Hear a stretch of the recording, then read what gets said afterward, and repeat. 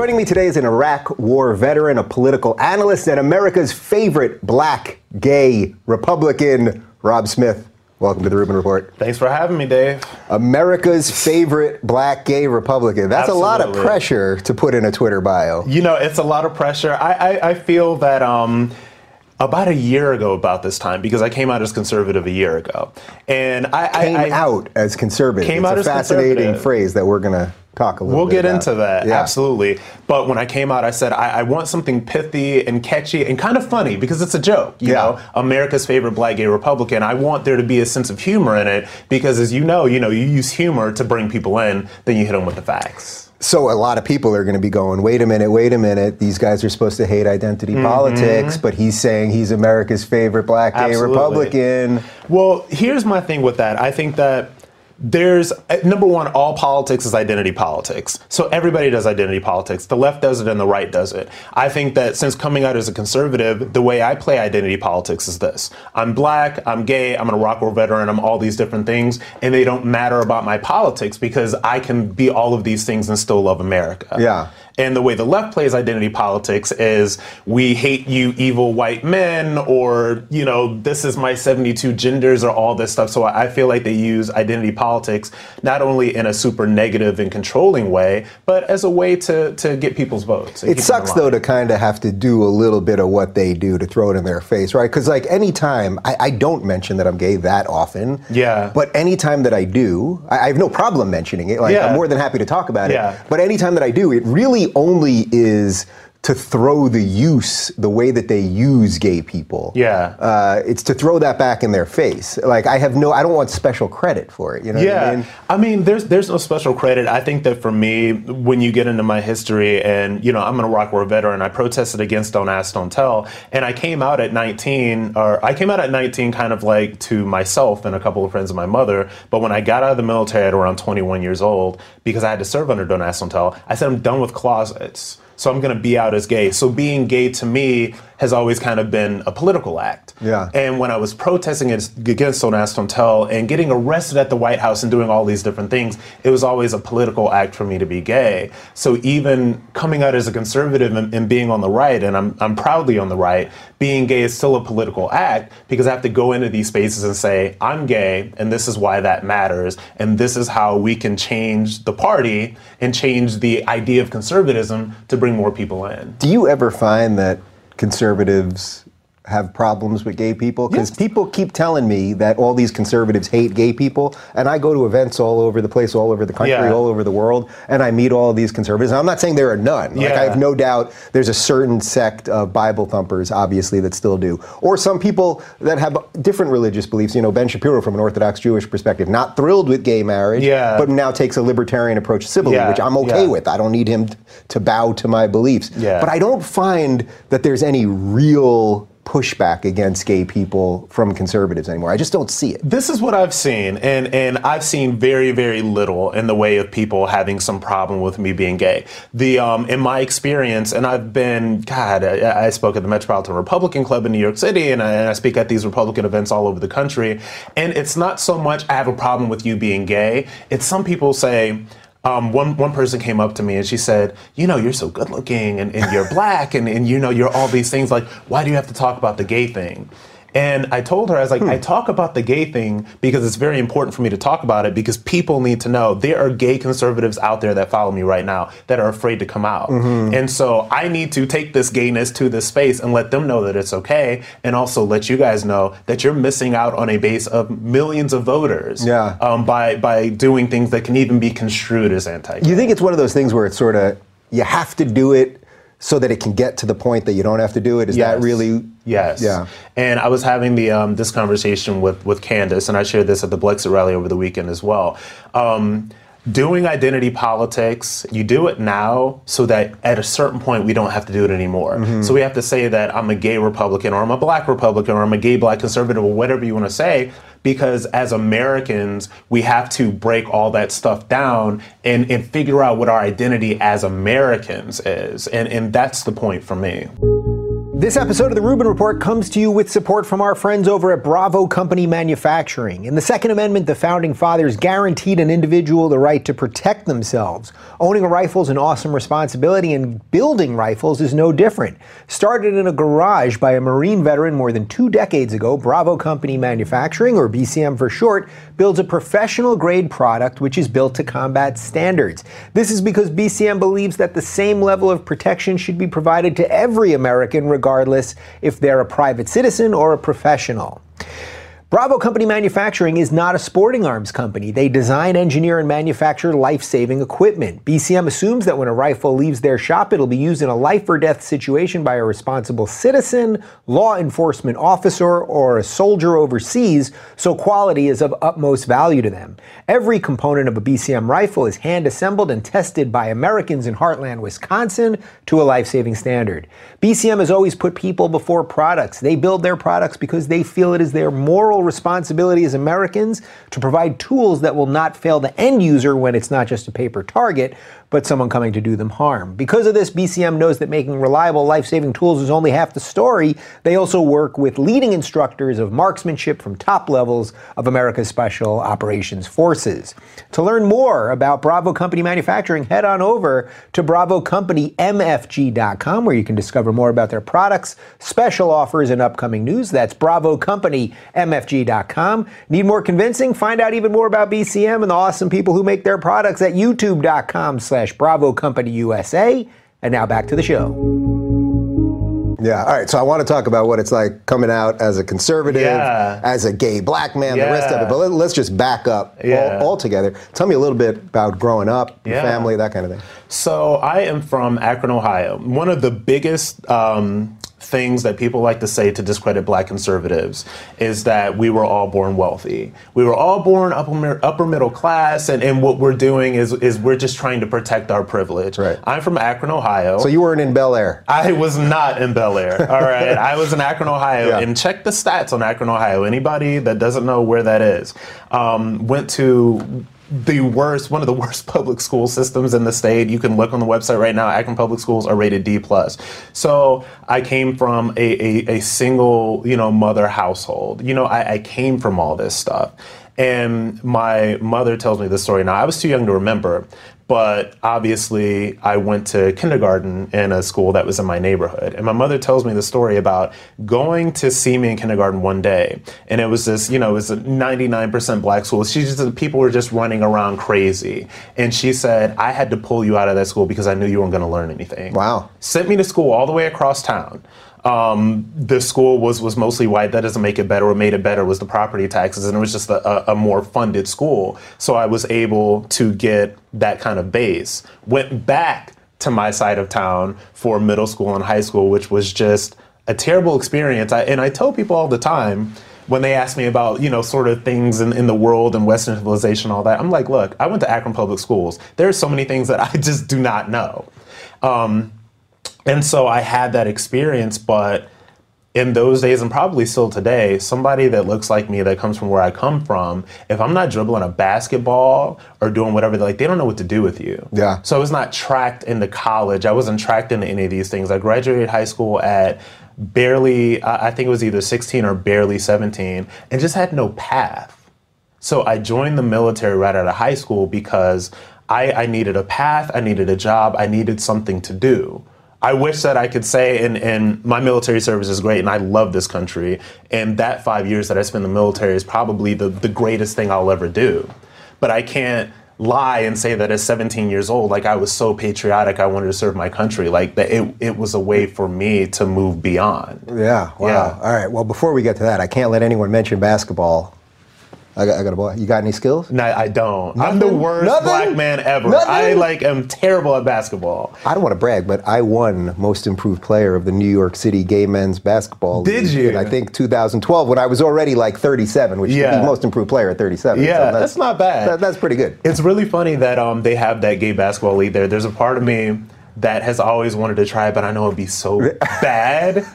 And dude, there are guys dunking. I mean, it's a serious league, and it's funny because I always, for me at least, and I wonder for you, like my sports and my sexuality had nothing to do with each other ever. Like I never brought my sexuality when I was out on the court in any way. You know what I mean? Like it wasn't like that. The only reason I joined that league was at that point in my life when I came out late and I finally was like, let me just meet some. I didn't really like the bar scene or like there's nothing there. Yeah, like I didn't like that, and I was like, oh, if there's happened to be some gay people that also like basketball, maybe I'll find some friends, and I did find some friends there, and it's like, and half of them, it's like, you're gay, really? Yeah. Like and when a guy like dunks on you, and it's crazy. And those, like some of those guys like almost went pro. Yeah, that's how good they are. The weird thing about kind of like being gay, and not only am I gay, I also used to be a fat kid. As well. So you're really going for it here. I'm like, you got everything. Did you have a limp at any point? I didn't have a limp. No limp. I did not have a limp. But it was like fat, like this was like some fat black gay kid, was not athletic at all. So I didn't discover, because there are some sports I'm good at. I played in the gay volleyball league in New York City for a couple of years, and now I'm a pariah since I came out as conservative. Oh, geez. Yeah. But I thought they're all tolerant. Yeah, right. What are you saying? New York City gays? They're not very tolerant of not so much. I am shocked. But I discovered that I am athletic. And I discovered that I'm great at volleyball, great at tennis, like lifting weights, like being in shape. But that's kind of what I discovered about myself, kind of like, I don't want to say later in life, but definitely post 30, that I actually, have some sports skills. Yeah, all right, good. So when you joined the military, were you already sort of out to yourself? Now I'm talking about sexuality, not politics. Not politics. No, I was certainly not a conservative then. I was out to myself, I think, in the way that a lot of gay teens are. I knew that I was kind of like feeling a way about guys that I was supposed to feel about girls, but I don't know if I could really kind of quantify it in that way. And when I went into the military, in those days, they actually asked you, are you gay? And I said no. Not only because I didn't know how to define it at the time, but also I knew that was a barrier to what I wanted to do.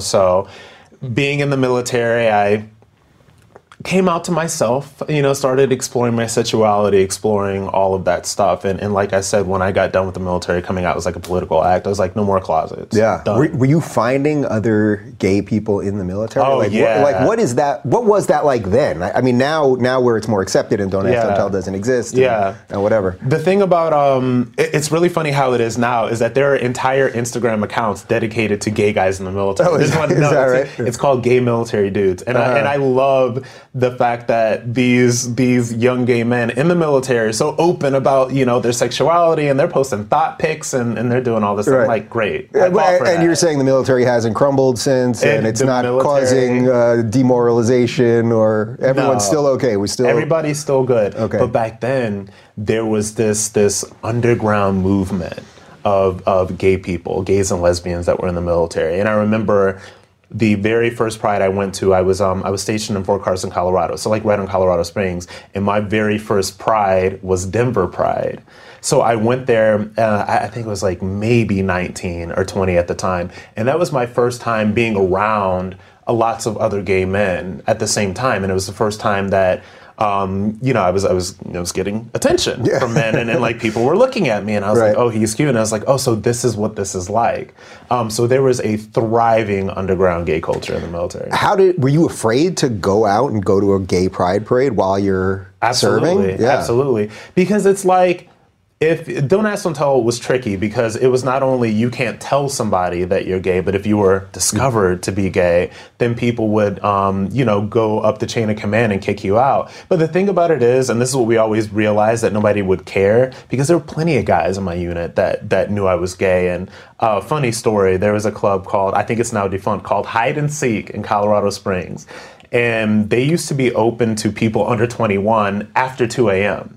So I would be, What? Yeah. It would be open to 21. It would be open to people under 21 after 2 a.m. because it'd be like open till 5, and they wouldn't be serving any booze. So I was young in the military. I was like maybe 20 years old. I would take a nap at 10:30 at night. I would wake up at 1:30. I would put on, I had like leather pants and a tank top. It was Jeez. insane, crazy.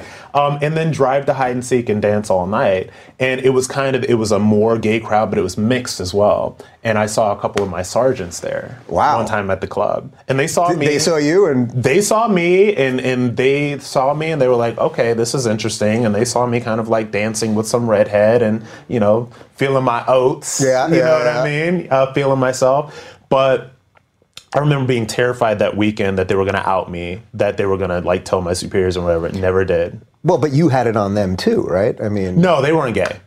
Oh. They were just like there with their girlfriends because it was the after hours spot. Yeah. Wow, I just had a completely different story going on in my head for the last 30 seconds. Yeah, no, they were there with their girlfriends. Yeah. It was an after hours spot. Gotcha. Yeah. I thought, okay. Well, and so they did bust me out, and a lot of these guys are still my friends to this day, my Facebook friends, and they see all the stuff that I'm doing. I'm here and there and coming out as a Republican. I'm doing all this, and they're like, Smith, we always knew you were gay. We just didn't care. Yeah. Because you were a good soldier. So I know what most gay people feel about being in the closet, just how you can be as a person. It's just, you're I always felt like I was like lying all the time accidentally. Like it wasn't even intentionalized. People would ask me something and I could immediately, where were you last night? And I could just lie without thinking. It's a really twisted, dark. It's not fun to think back on that kind of thing. But for someone in the military during Don't Ask, Don't Tell, do you think that affected your ability to function as a soldier? And I think it did because I think that to me, the biggest thing about being closeted in the military was that it affected the relationships that I was able to have with my fellow soldiers. There was a wall there. And if I was able to just be gay and nobody cared, that wall wouldn't be there. And it's so important when you're serving with people to be able to be close to them, like literally to be able to bring your full self to work. Because not only were we serving together, I mean, we deployed together. I did a tour in Kuwait, I did a tour in Iraq. These are the people that you're with. These are basically your family, and you have to hide a part of yourself. And all the times that they were hanging out or doing things that we could become closer, I was separating myself from that because I knew that there was a part of me that I had to hide. Yeah. And so when I bring all of that stuff now to being gay and being open as a conservative and everything, it is so important for me to be open in that way because I can't have that wall there between me and other conservatives and me and other people in the movement. And the younger conservatives have been these kids don't care. Yeah. They don't care. Some of the older ones need to kind of be brought around a little bit, but man, they don't care. Yeah. Do you think it's just because young people somehow have started to embrace a more libertarian view of the world? I mean, it's like we've got sort of, crazy leftism on one hand, which seems to be catching fire all the time and is really pushed on us by the media. Yeah. But then I see, and I guess it's a little selected by who invites me to these schools, but I see such a strong libertarian spirit with these kids. Not meaning that they're all politically libertarians at every level, but they want to live their lives, they want to love who they love, they want to smoke whatever they want to smoke or whatever. And I'm very enthused by that. I think that the generation right now, they really do just want to let people live. Yeah. And they want to let people do their thing. They don't care about gay, they don't care about transgender, they don't care about any of these different things. They just want to let people live. And it's really funny, like the conversation I had last night at UCLA, I had an event, and it's so funny because when I was protesting against Don't Ask, Don't Tell, I was doing a lot of lecture work, and I was talking with the young LGBT student groups, and I was just like, you can be anything you want to be, let's empower you, let's do all this stuff. And I'm having these same conversations with young people who are afraid to come out as conservative. Same thing, Dave. Yeah, no, it is. All right, let's just dive into that then. So, because I really do feel this now. Because I know what the closeted thing was like as in terms of sexuality. Yeah. But I see this now, the amount of emails that I get, and when I meet people on the street, and they'll kind of whisper to me, it's not even, they're not even saying, they'll go, you Dave, and then they'll go, it's not even that they're saying they're a conservative per se. They're basically just saying they're not a progressive. Yes. That they don't come from the woke monster. Yes. You know what I mean? And they're walking around with that feeling that you described a moment ago related to sexuality, where you can't be fully there with someone. Absolutely. And I think there are quite literally, I think there are millions of people in the United States that are walking around in a closeted state, not because they're Nazis or white supremacists or haters or racists, but just because they happen to have either some conservative beliefs or some libertarian beliefs or something like that. And I see it all the time, and I'm sure you probably get 10 times as many messages as I do, but you see it. And when you go have these conversations, it is the same conversations that I was having with young gay kids that were afraid to come out. I had a conversation with a kid last night. He was just like, man, how do I come out to my friends as conservative? Or how do I come out to my friends as somebody who's like not a leftist? And this is what I always say to them, you know, the real ones will stick around, the fake ones will go. I promise you that. And when, like a year ago, I remember I was visiting my best friend in Vegas. And I was thinking about, I know from my experience, you know, being very prominent in the Don't Ask, Don't Tell thing, that when you come out as something, like you're coming out to make a statement, and it has to be a media moment, and you have to get your face out there because that's what gives other people the strength to come out. And I was like, man, if I don't do this, somebody else is going to do this, because I know I'm not the only black gay Republican out there. I have fans that are black gay Republicans and Latina lesbian conservatives and all sorts of stuff. But I was like, if I don't do this, somebody else is going to do this. And somebody needs to do this because these people need to know that it's okay. And when I take the hits and you take the hits and Candace takes the hits and all these other people takes the hits, it makes it easier for these other people to come out. What if I told you you could get key insights from the top 4 books you've been putting off reading in the time that it'll take you to finish this podcast?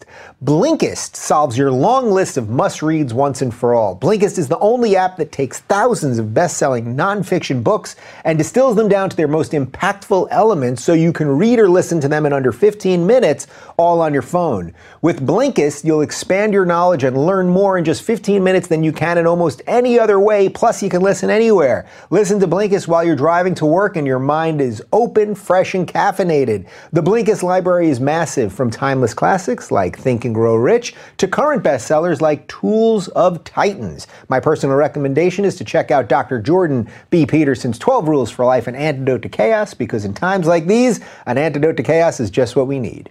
Right now, for a limited time, Blinkist has a special offer just for our audience. Just go to Blinkist.com/Ruben to start your free 7-day trial. That's Blinkist, BLINKIST.com/Ruben to start your free 7-day trial. Blinkist.com/Ruben.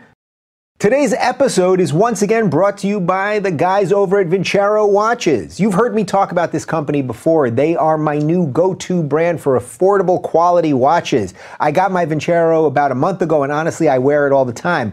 I just look more confident and polished when I have it on. No matter what I pair it with, it makes all of my outfits look more stylish. No matter where I go, I get compliments on it. If you're like me, you won't want to leave the house without it. Vincero is unparalleled, especially for the price. I don't know how they managed to craft watches of this caliber and keep the cost so affordable. Just for my listeners, Vincero is offering an extra 15% off. Go to VINCEROWatches.com/Ruben and use code Ruben for an extra 15% off. I'm wearing the Chrono S, which is more of a dress watch, but they have dozens of watches to choose from, including styles that are a little fancier than mine, but you could wear if you have a wedding to attend. They also have watches that are waterproof, so to be sure to check them out. Even if you're a sportier guy, you really can't make a wrong choice. They have over 15,000 5-star reviews, so you can trust whatever your order is going to exceed your expectations. Grab one for yourself and step up your style game for summer. Pick up one as a graduation gift or even a Father's Day gift. I know I'd be stoked if I got a Vincero. I really love this brand, so I went ahead and picked out my 5 top watches. You can go to Vincero.com/Ruben to see my favorite selections. That's VINCEROWatches.com/Ruben. And don't forget to use code Ruben to get that 15% off. And now back to the show.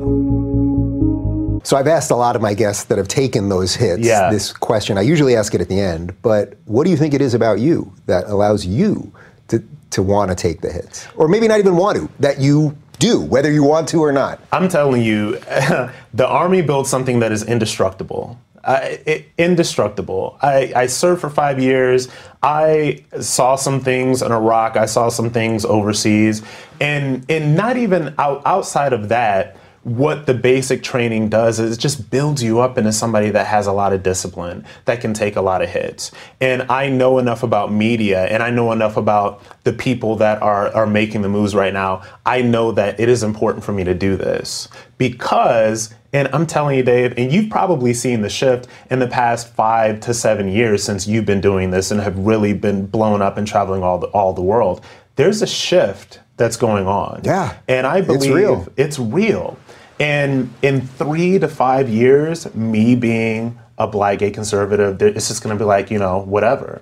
And I hate the fact that the gay community, I'm excommunicated now, so I'm not getting invites to the GLAAD Media Awards. They ain't thrilled with me either. Yeah, we should start our own awards. We totally should. The Gay Free Thinker Awards, But you get excommunicated, and they're very high level people that, I used to get invited to all the stuff in New York City because I was a gay person in the media. And when I came out last year, it was like silence. So what does that really tell you about these organizations? And sort of like GLAAD and these other organizations that they're for gay people, right? They're supposed to be for gay people, and if they subscribe to intersectionality, they should be for Black people and the rest of it. But you're saying you were in that, they loved you. Yeah. You come out as conservative. We're done with you. What it tells me is, number one, that these organizations are not for all LGBTQ people. They're for LGBTQ Democrats. Yeah. First of all, these are leftist organizations. People really need to understand this. I know I say it all the time, but I think that because people just think GLAAD is for gay people. Yeah. This is for this and it's like, no, that's not really what's going on here. That's not what's going on. It really takes work to get people to fully understand why that is true. And there used to be, and we talked about this a little bit before we started filming, there used to be a part of me that wanted nothing more than to be kind of like a gay celebrity. Yeah. Like, I get to go to the GLAAD Media Awards, and I get to go to the HRC red carpets, and I get to be, and now I realize that what I'm doing right now is so much bigger than any of that stuff. And I'm doing this not for fame, or because the concept of fame has been very strange to me in grappling with this newfound attention. But it's not about being with some D-list gay celebrities on the red carpet. It's certainly not about being with, even though I love. By the way, usually the ones that they're putting on the red carpet, they're not even gay half the time, right? Oh, yeah. I told you, I used to do these red carpets when I had a show on OutQ, and I was interviewing people. I was on the other side of the red carpet, and mostly it was just housewives of New York, these drunk plastic women that are like, I love gays. Let me tell you something, and I can tell you a story, and she will remain nameless. Yeah. But I was actually at, You'll tell me after. Oh, I can tell you the name after. Yeah. But I was at one of these award shows. Then this was obviously before I came out, when I was still getting invited. And this person was just a drunken, sloppy mess. Yeah. And I'm just like, how is this celebrating gay people? How is this elevating us? And so what you have is, with the GLAADs of the world, this is about bullying Hollywood celebrities into thinking that, you know what, if you don't show up to our red carpet events, you're not supporting, the LGBTQ community. Mm-hmm. So that's what that's all about. The HRC is obviously a leftist organization, like very much so a leftist organization. And what irritates me about this entire thing is that these organizations were not started as leftist organizations. Right. They weren't supposed to be leftist organizations. Well, because at that time they wanted real equality. Yeah. They wanted equality under the law. They wanted the things that we have right now. Mm-hmm. But to continue to get funding, to continue to be data centers for the Democratic Party, they have to go with whatever far left craziness. And it's the intersectionality cult. And it's being lectured by a queer Muslim at the GLAAD Media Awards about how gays aren't inclusive enough for Islam, and about, how the LGBT community needs to accept undocumented people. It's just like all this stuff that it's never what our movement was about. And at the same time, for me, as a gay man, I know that HIV/AIDS rates among young Black gay men are still exploding. We have a huge problem with meth. There's real stuff still going on. So what should they have done then? Was there a moment that there should have been a course correction? So say gay marriage gets passed, Don't Ask, Don't Tell is gone. Yeah. What do you think the organizations, if they had done it right, I mean, is it do they close up shop? Do they? Well, I think that's what they were afraid of. They were afraid of now that we have this quote unquote true equality, they have to close up shop. Chris Rock, I mean, one of his great lines, the cops need a certain amount of crime. Yeah, You know? yeah. And I think that what happened after Don't Ask, Don't Tell, repeal, and marriage equality were two of the biggest gay rights wins of our generation, like I think of our lifetime. And after that happened, I think that they just needed something else. They needed some more funding. They needed to continue to be relevant. So they've gone into all of this intersectionality, far left insanity. And what I see from being so open and being a gay conservative out here is that there is a large group of gays and lesbians that are conservative that want nothing to do with the leftist nonsense. They don't want to vote with their sexual orientation. They want to vote for their values. They want to vote for with their pocketbooks. You know, they want to vote based on who they are. Wait, so you're saying, let me get this straight. Yeah. Gay people are just like everybody else. Just like everybody else, Dave. Just like everybody else. Crazy, right? Nuts. Insane. Yeah, and you'd think, so where are the right gay organizations? Are there any? I mean, like the Log Cabin Republicans, are there anybody that you're out there and you're like, oh, you guys are doing some good grassroots work related to gay issues, if any remain? It's never going to be the HRCs and the GLADs of the world. It's always the grassroots organizations. It's your Columbus Pride, you know, it's the Brooklyn Community Pride Center. It's like these are the organizations that our money really needs to go to because these organizations are doing work on the ground to like give young LGBT people access to jobs and education and all the stuff that the GLADs and the HRCs of the world claim that they're fighting for. But really, they're just paying a lot of bigwigs like insane six-figure salaries and trying to get Madonna on a red carpet. And God love Madonna. We all love Madonna. But that's not the work. Yeah. So I always try to elevate the smaller organizations because they need the time and the money more than the big ones. For the record, I'm more of a Tina Turner guy. You're more of a Tina Turner? Than Madonna, yeah. I hear she gives an amazing show. I haven't been yet. I've never seen, well, I don't think she's going live anymore. I think she's done touring. Is she done? I think she moved to like Sweden or something. Yeah. I think she gave up her U.S. citizenship and she's just riding it out. Man. Yeah. But what I will say about Madonna, the gays are going to kill me. Uh-oh. I saw her one time and it wasn't great. I saw her once. New York, Confessions on the Dance Floor? It wasn't. It was MDNA. Oh, that's the one. That's the one. That was the whole dance album, right?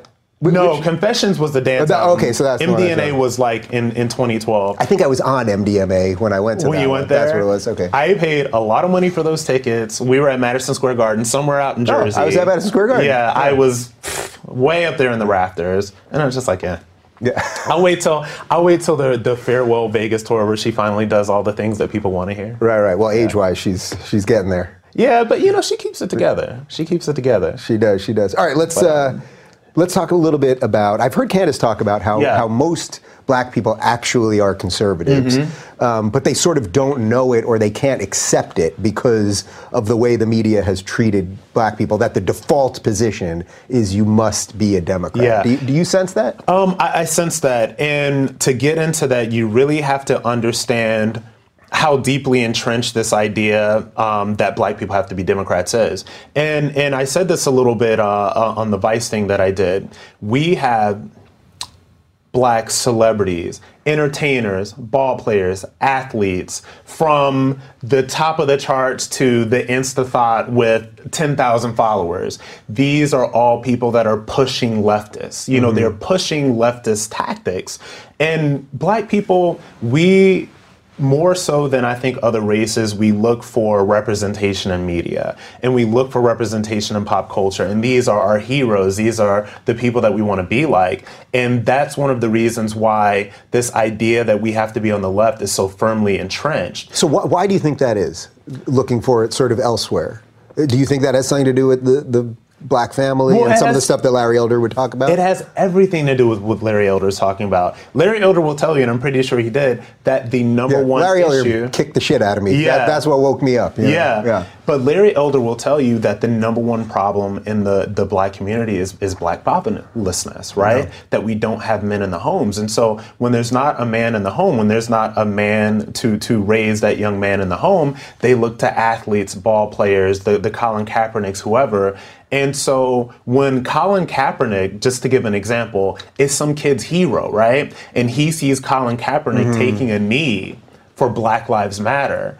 And that's where he's getting his politics from, because that kid doesn't know who I am. That kid certainly doesn't know who Larry Elder is. And the fact that that kid is not going to know who Larry Elder is a shame. You know what I mean? And so that's the message that we get, even though black people do tend to be a little bit more conservative, just in terms of, if you, for example, said that black people need fathers in the home and we need to stop having kids out of wedlock and we need to start doing all of these things that will elevate ourselves, you're a racist. I'll be told I'm racist. I would say everyone, regardless of race, should have those things to the best of their ability. Not to say it can't happen otherwise. You just said you were raised by your mother. I was. You turned out pretty good. So of course there are those outlier cases. Yeah, but at the same time, I went to the military for 5 years, and so the military gave me a male influence, multiple male influences. The military taught me how to be a man. The military taught me discipline. The military taught me courage. The military taught me self-control. The military taught me reliance.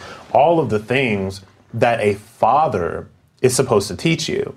And so now, me as a gay black man saying these things, if you're a white person, you're a white supremacist, you're whatever, but I'm sorry about that. I'm the coon, I'm the Uncle Tom, I'm whatever. And there is this very huge movement of very far left gay black men who, it seems like they have these large online platforms. And it seems like their entire goal in life is to just tear down straight black men, or tear down the idea of masculinity, or tear down the idea that our boys need men in the homes to teach them how to be men. So they want to tear that down.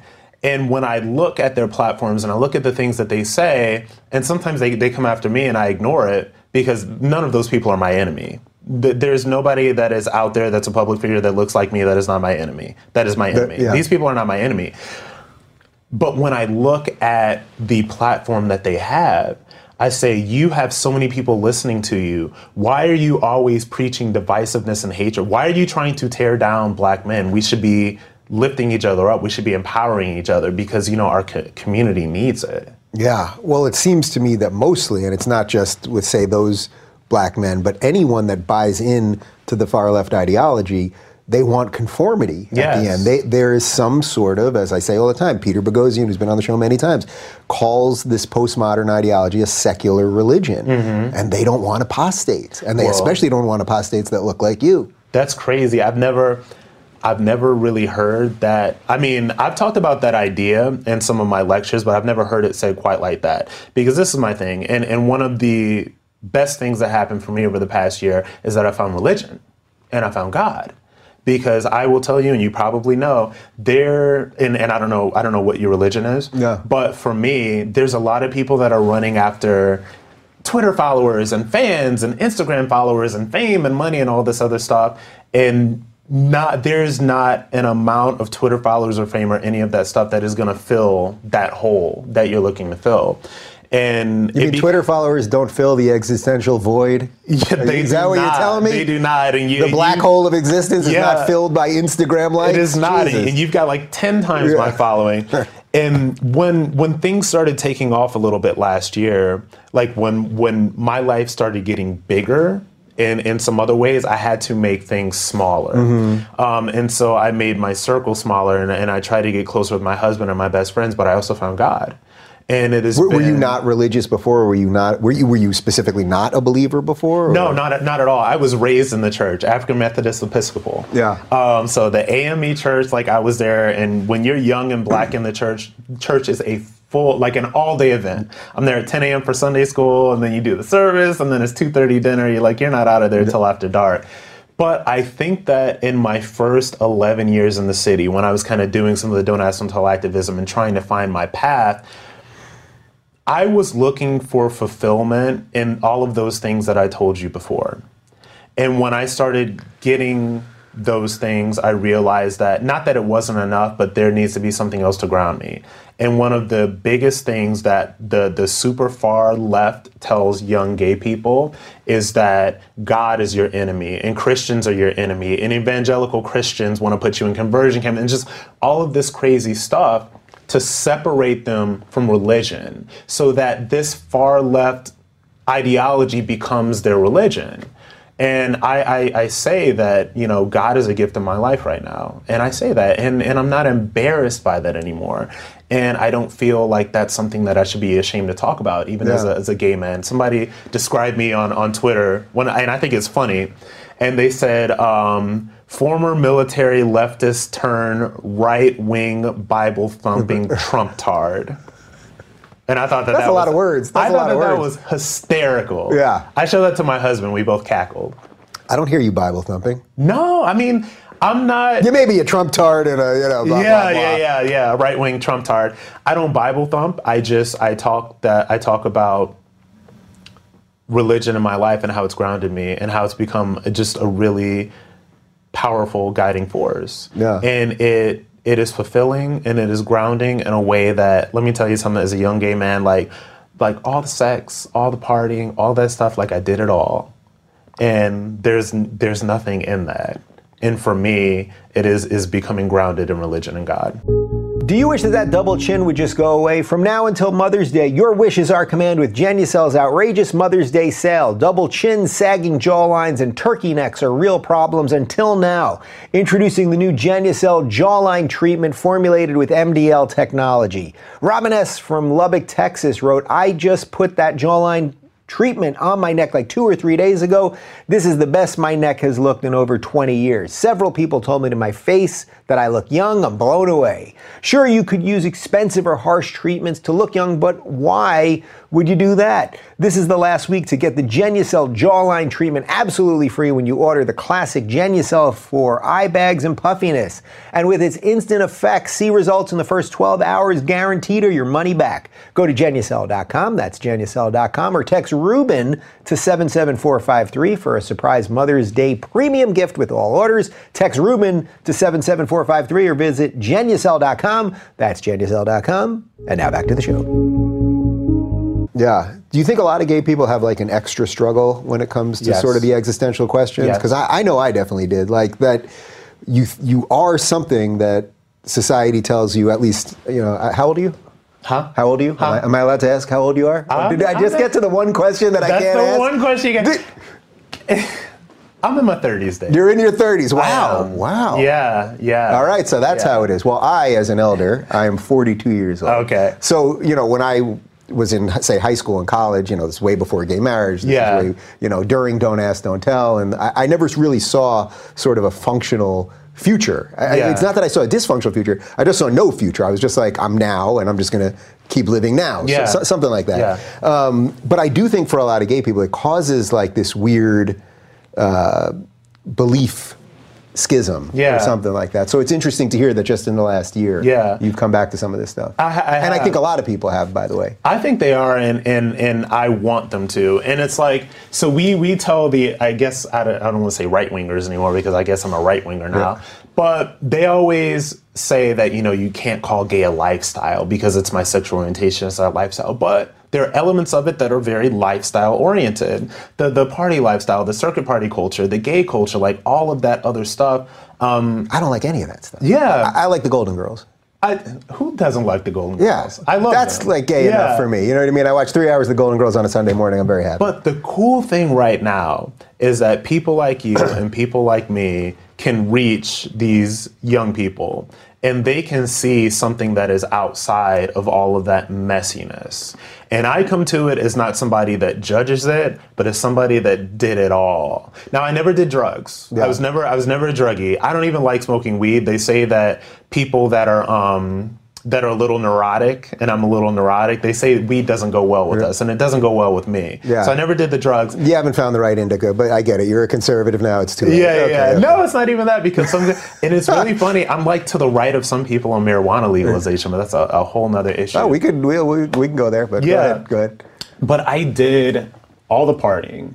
I did all the circuit parties and I traveled and kissing boys and having lots of sex. It's like I did all that. And I fundamentally know that there's nothing there. And I think that the problem with reaching these kids right now is that I am like, it feels lonely. Because it really does feel like I'm one of maybe 3 or 4 people that like have these large platforms, and obviously you as well. But they see people that are like, you know, they see the drag queens and the Hollywood celebrities and all that other stuff. I just really want these kids to see that they can have a more grounded life. And not that I'm trying to be anybody's role model in a way, because I'm like, my thing is I did all the mess so you don't have to. Yeah, I feel very, even though I didn't do the mess, I mean, I did do my own mess in a way, like, and I did do the drugs and I did do all that, but I wasn't really into the scene, let's say, but I do feel that too. I'm not trying to be anyone's role model at all, 100%. You were setting yourself up for failure. Yeah, and I lived through, if anything, I would say I lived through shit to get to where I am so that hopefully the next, that gay kid that's 18 doesn't have to do it. You know what I mean? Or live through less shit. Yeah, or live, right, because everyone's got shit one way or another, right? And the people that came before me lived through far more than that. So, but there's an interesting parallel here with the way Hollywood treats all of this, because you mentioned something about, just a moment ago, you mentioned how that black culture puts more emphasis on Hollywood and these figures and everything. And I was thinking, like, even just in the Oscars last year, that Black Panther was nominated for an Oscar. Now, I've seen every, I think we're going to have a little difference here, because I've seen every Marvel movie. I just saw Endgame a couple days ago. Yeah, my husband's going to make me go see that this weekend. I don't want to say anything right now, but I've seen every one of the movies. I love superhero movies. I love Star Wars. I love all that stuff. Black Panther was a very average movie. There was, in my opinion, there was nothing racist. Yeah, for shame, racist. Well, guess what? Larry Elder said it too. Yeah, but he's a self-hating black guy, so you just can't win here. But my point is that it was, if within the scheme of superhero movies, that none of them get nominated for anything. Yeah, and that's fine. That it was very average, in my opinion. It was just a very average movie, and it got nominated for all these things, and I saw the media was like, see, Black Panther got it, like it was some major win. That would somehow make people more equal or feel better, or now we can look at the numbers and go, this many black films this, and this many white films this. And I was like, it just seems to me that the aim is just so off of where you should go for the prize, the real prize. No, and I agree with you on that. First of all, I love Black Panther. I really do. Like, I'm a huge fan, so I can't agree with you I thought on it was perfectly fine, but not an Oscar award-winning nominated film. I think that you make a really good point in minority communities, and specifically the two groups that I'm a part of, blacks and gay people. We always look for representation in the media as some sort of barometer of progress. And that's a trap. It's a huge trap. It's a big trap. Why don't Chinese people do it? Yeah, because they're focused on making money, and when and I'm all about it. And when I go give these lectures and I tell people that the biggest way for any group of people to achieve any kind of power is financially. It is not through Oscar nominations, and that stuff is great and it's amazing, but it's kind of like these are false idols. Because Black Panther is great for visual representation, and it's great that all those people on the stage, and I personally think it's an amazing movie. Yeah. But what that does for the young black kid that's struggling in the high school that I went to right now, not much. Not much, right? Yeah. And we do it as gays and lesbians as well. If somebody comes out and look at the Buttigieg thing right now. Yeah. Look at how people, and this is somebody that is, I mean, I'm not a Buttigieg hater at all, but it seems to me, I see the game, I see what's going on, and I see the way that he picked the fight with Pence to ingratiate himself to the far left. Like, I get it, I see it. But just the idea that any power comes from media representation, it's false hope, and it also separates the people from what should be the end goal. Because I think that empowerment for any of our communities only comes through entrepreneurship. Look at this. Look, that is your name on that sign. You're an entrepreneur. And if somebody had given me the message about entrepreneurship when I was 17, 18, 19, 20, God knows where I'd be by now. And one of the biggest things that I've gotten out of becoming a conservative and kind of moving over to the right is the fact that entrepreneurship and capitalism is not a bad thing. And both of our communities need more of it, but especially my Black community. We need more entrepreneurship. We need more job creators. We need to stop looking for representation in the media to elevate ourselves or to make us feel good about ourselves. So when you see then the Democrats, so just in the last couple of weeks, there's now this debate suddenly about reparations. And I saw the video of Senator Elizabeth Warren talking about reparations, and she's going to commission a panel about reparations. And my first thought, the first thing that just popped into my head as I was watching it was, holy shit, Candace did it. You know what I mean? Like, whatever anyone thinks of Candace, she created enough of a crack in that layer that caused Black people to either be completely afraid of saying they're conservatives or just say that they're not Democrats. That now the Democrats are like, oh shit, what do we got left? Here's money. Could you take some money? Yeah, how about some money? In the words of the great Candace Owens, fear and handouts is what they have to offer Black people this cycle. And it is no mistake, first of all, that Donald Trump got more African-American votes than the two previous Republican nominees combined. That is just a fact. And it is no mistake that, people say a lot about the Brexit movement and they say it's not real, it's not that. And what I tell people is that you're going to see Republicans make a bigger play for the Black vote than you have ever seen before, I think, in the history of this country. And it's not going to come through fear and handouts. It's going to come from talking to the people that are the real job creators and the real entrepreneurs and saying that these policies will help you create. And the fact that reparations is even a conversation right now among the Democrats means that they're scared. I just did a video for Turning Point about reparations, and not to spoil any of that, but none other than Bayard Rustin, who is one of the architects of the March on Washington, a huge civil rights leader, and who, by the way, was Black and gay in the 60s. They interviewed Bayard Rustin about reparations in 1969, and he said this idea is ridiculous. And the quote is something like, if my great-great-grandfather, picked cotton, then reparations are owed to him. But he's dead and nobody owes me anything. Yeah. But this is how they're going to try to buy the Black vote. It's also just a crazy way of dividing us against each other. I was at a cousin's wedding on my husband's side this past weekend, and was with a young guy who's 21, 22, and he was telling me about how woke it is in college now. This is a kid who grew up, his mother died when he was very young. He grew up, he had no money, bunch of different homes, all sorts of crazy history in the family.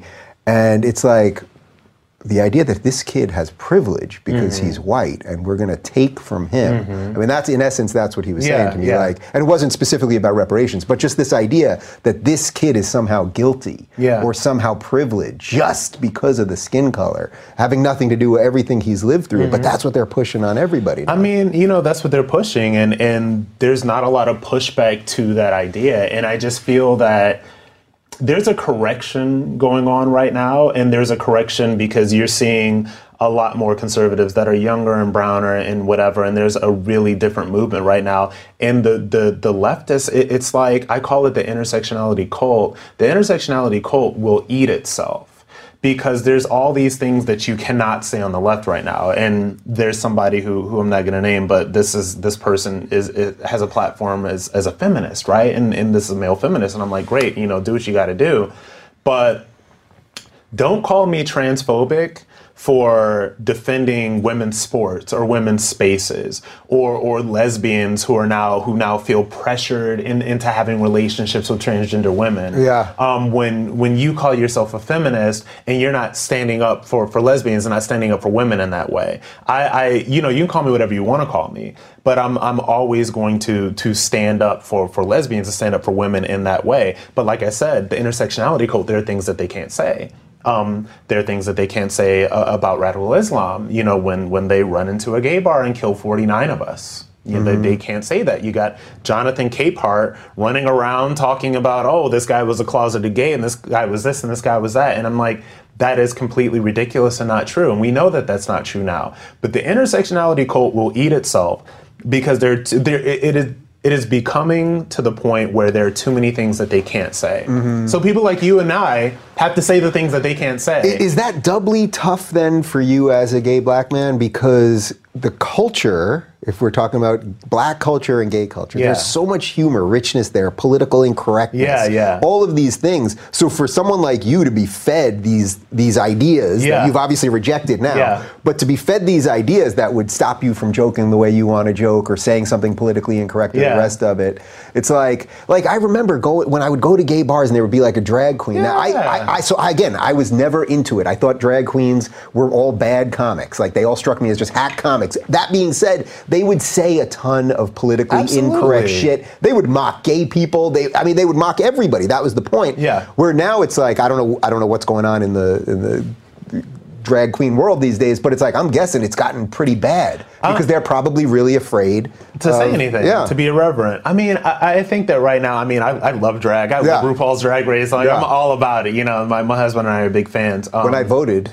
in the last election, I ended up voting for Gary Johnson, but I used to live in West Hollywood, so I had to go over there to vote. And I was standing behind RuPaul at the voters' booth. Wow. Not in drag. And you want to talk about how crazy the left is. Let's talk about RuPaul. Let's talk about the crazy blue check. This is the point. Crazies on the LGBT left coming after RuPaul. Like, forgive me for being gay, mother, as they would say. You come from mother. Yeah. And you say that RuPaul is transphobic or she doesn't represent gays or whatever. What was it that she said? It was okay. This is about a year and a half ago. This is about a year and a half ago. Like RuPaul did an interview where she said she doesn't. RuPaul, because RuPaul's a man. Yeah. RuPaul said he doesn't believe in transgender women in drag because drag is supposed to be a male's elevated and comedic idea of what a woman is. And so they came after RuPaul for that. They came after, there was a segment on Drag Race called She-Mail. Ooh, girl, you got She-Mail, you know what I mean? And so the blue checks came after RuPaul for that. And so it's really funny when I look at the RuPaul situation and we'll look at somebody who has done more for LGBT culture than maybe anybody walking on this earth right now. And the fact that people are attacking him after everything that he's done tells me that these people are insane, tells me that there's not enough. And if there's one thing that I wouldn't even, I don't know if this is a critique because I love RuPaul. And by all accounts, I hear people say that Ru is amazing. It's that like Ru kind of bended the knee a little bit. Oh, because he apologized. Ru bended the knee a little bit to people coming for him. And I want to get to a point where we are not bending the knee to the mob anymore. Yeah. They came after Ellen DeGeneres. What lesbian on this planet has done more for freaking gay and lesbian visibility than Ellen DeGeneres? They came after Ellen. Just because she sat down with Kevin Hart for having the conversation with Kevin Hart, and they came for Ellen. And so this is what I say: if they're coming for RuPaul and Ellen DeGeneres, they'll come for you and me. So I will never bend the knee. We were supposed to have an LGBT conservative panel at the LGBT Center in New York City. And when, people found out about it, we got excommunicated from the center because we were all racist and alt-white and transphobic and all of that other stuff. And so I will never apologize for things that I say. I don't try to offend people, but you're certainly not going to control my tongue. And I'm not going to bend the knee to these people. And I'm really glad that Ellen didn't. And I hope RuPaul never does again, because these are two people that have done more for this community than anybody on the planet. Certainly not some blue check mark that writes for some blog. Right. But we create this perverse, I should say, incentive structure where it's like there's a lot of value for those blue checkers to go after them because it's like, oh, you can wound one of the heroes. Yeah. Well, even if they were the ones that paved the road for you. Yeah. Wow, if you can build your castle on their blood. Yeah. Cardi B says they do anything for clout. Clout chasers. That's all they're doing. And the fundamental critique that I have with a lot of these people, the clout chasers, is that the platforms are always built on destruction. It's cancel culture. So everything is always built on, if I build a platform of let's say like 100,000, 200,000, 300,000, and my platform is completely built on tearing people down. Like, I'm going to go after Dave Rubin because he's got 10 times my following and he said something I don't like. So maybe I'll get some attention for tearing him down. Yeah. You know what I mean? So if your platform is built on that, then you always have to look for new things to be offended by, new people to destroy, new clout to chase. And I don't think that it goes anywhere. Yeah. You know? Well, it's also sad, right? It's like, it's deeply sad. I mean, I see this with some of this crew going after me all the time, and I just ignore it. But it's like, the idea that you're waking up in the morning and going, what did Rubin say today so I can get some clicks? It's like, man, there's so many things going on in the world. Isn't that pathetic? Yeah, and it's like, I'm not perfect and I've made mistakes in this very room on this show. But it's like, if you're waking up going, this is the guy we got to go after. It says more about you than it says about me. It does, and I feel sorry. I feel sorry for their life because there's nowhere to go from that. And I would like to use these opportunities that I'm getting right now I want to engage people, but I also want to empower people. Like, I want to empower my people. As much crap as Candace Owens gets, and man, she gets a level that I couldn't even dream of. She is a true believer. She is really out here trying to empower people. She is really out here trying to wake people up. And I saw a Brene Brown special. I think her name is Brene Brown on Netflix. So she's this apparently enormously huge motivational speaker who I'd never heard of. So she just got promoted to me on Netflix. So I decided to watch a little bit of the special. And she said that, and I think this is a Theodore Roosevelt quote. She said that, don't worry about critiques that come from people who are not in the field, who are not in the battle, who are not putting themselves out there in some way and trying to affect change in some way. And now that I've seen that, that's how I try to live my life.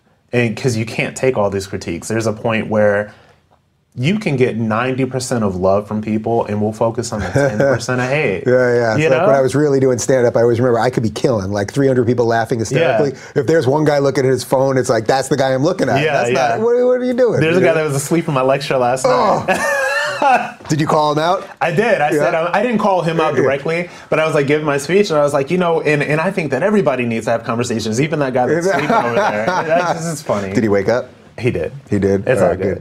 I'm sorry we didn't do more of this earlier, but tell me a little bit just about your service, having nothing to do with all gay, of this stuff. Black, any of that stuff. Yeah, just, my service in general. I think that when I look back at the military service, what I regret is that, people come up to you when you're a veteran and they thank you for your service and like people call me a hero and all that other stuff. And I'm always uneasy by that. Because I didn't do anything particularly heroic. I was a young kid, just trying to make it from one day to the next. I mean, I was doing things that I believed in. But when I look at some of these kids that are serving right now, and they're the same age I was, 19, 20, 21 years old, it's so much for a young person to take on. But for me, when I look back at it, and I lost weight, and it gave me discipline, and it gave me kind of that strong male influence that was missing in my life. And when I talk about my service, it's not so much the day-to-day of what I did, because it was really, I did one tour in Kuwait. I did one tour in Iraq right after the invasion. You connect those dots, you can get to that age question that you asked. Okay, now I can put this all together. Yeah, connect the dots. It's okay. Yeah. But when I look back to that, I was just trying to do the best that I could. And everybody that I served with, we were just trying to do our best. And the people that are serving the military, they are heroes. From the guy who captured Osama bin Laden and these great men that you see these books from and all that stuff. But just the people that give up 3, 4, 5, sometimes 20 and 25 years of their life to be of service in some way. Like, there is a very heroic element to that. And I think that with me and my service, I talk about it a lot, and I talk about loving America because it has given me so much. Just that service has just put me onto a path that, just sitting here with you right now and coming back from being with Candace and going to events in the White House, like what poor black kid from Akron, Ohio could see that vision for himself? And the military put me on the path to doing all of these things. So I don't look at myself as heroic, But I look at all the people that are serving now as heroic. To me, it's very strange. I feel like I'm not giving you an answer, but it's very hard to reconcile who I am now with who I was then, and to see that as anything other than a scared kid doing the best he could, if that makes sense. It does make sense. Yeah. And that feels like a nice ending. Yeah. How do you feel about that? I think that's a great ending. Absolutely. There you go. I don't know what I'm doing later, but there would be something if we just showed up at the Abbey in West Hollywood. Oh my God, just are you the two kidding of us. me? Could we find some other band of deplorable freaks? And we should make it happen. We should make the conservative gay meetup or something like that. We should make it happen. Classical liberal. Oh, that's right. Classical liberal. Come on in. For more on Rob, follow him on Twitter @RobSmithOnline.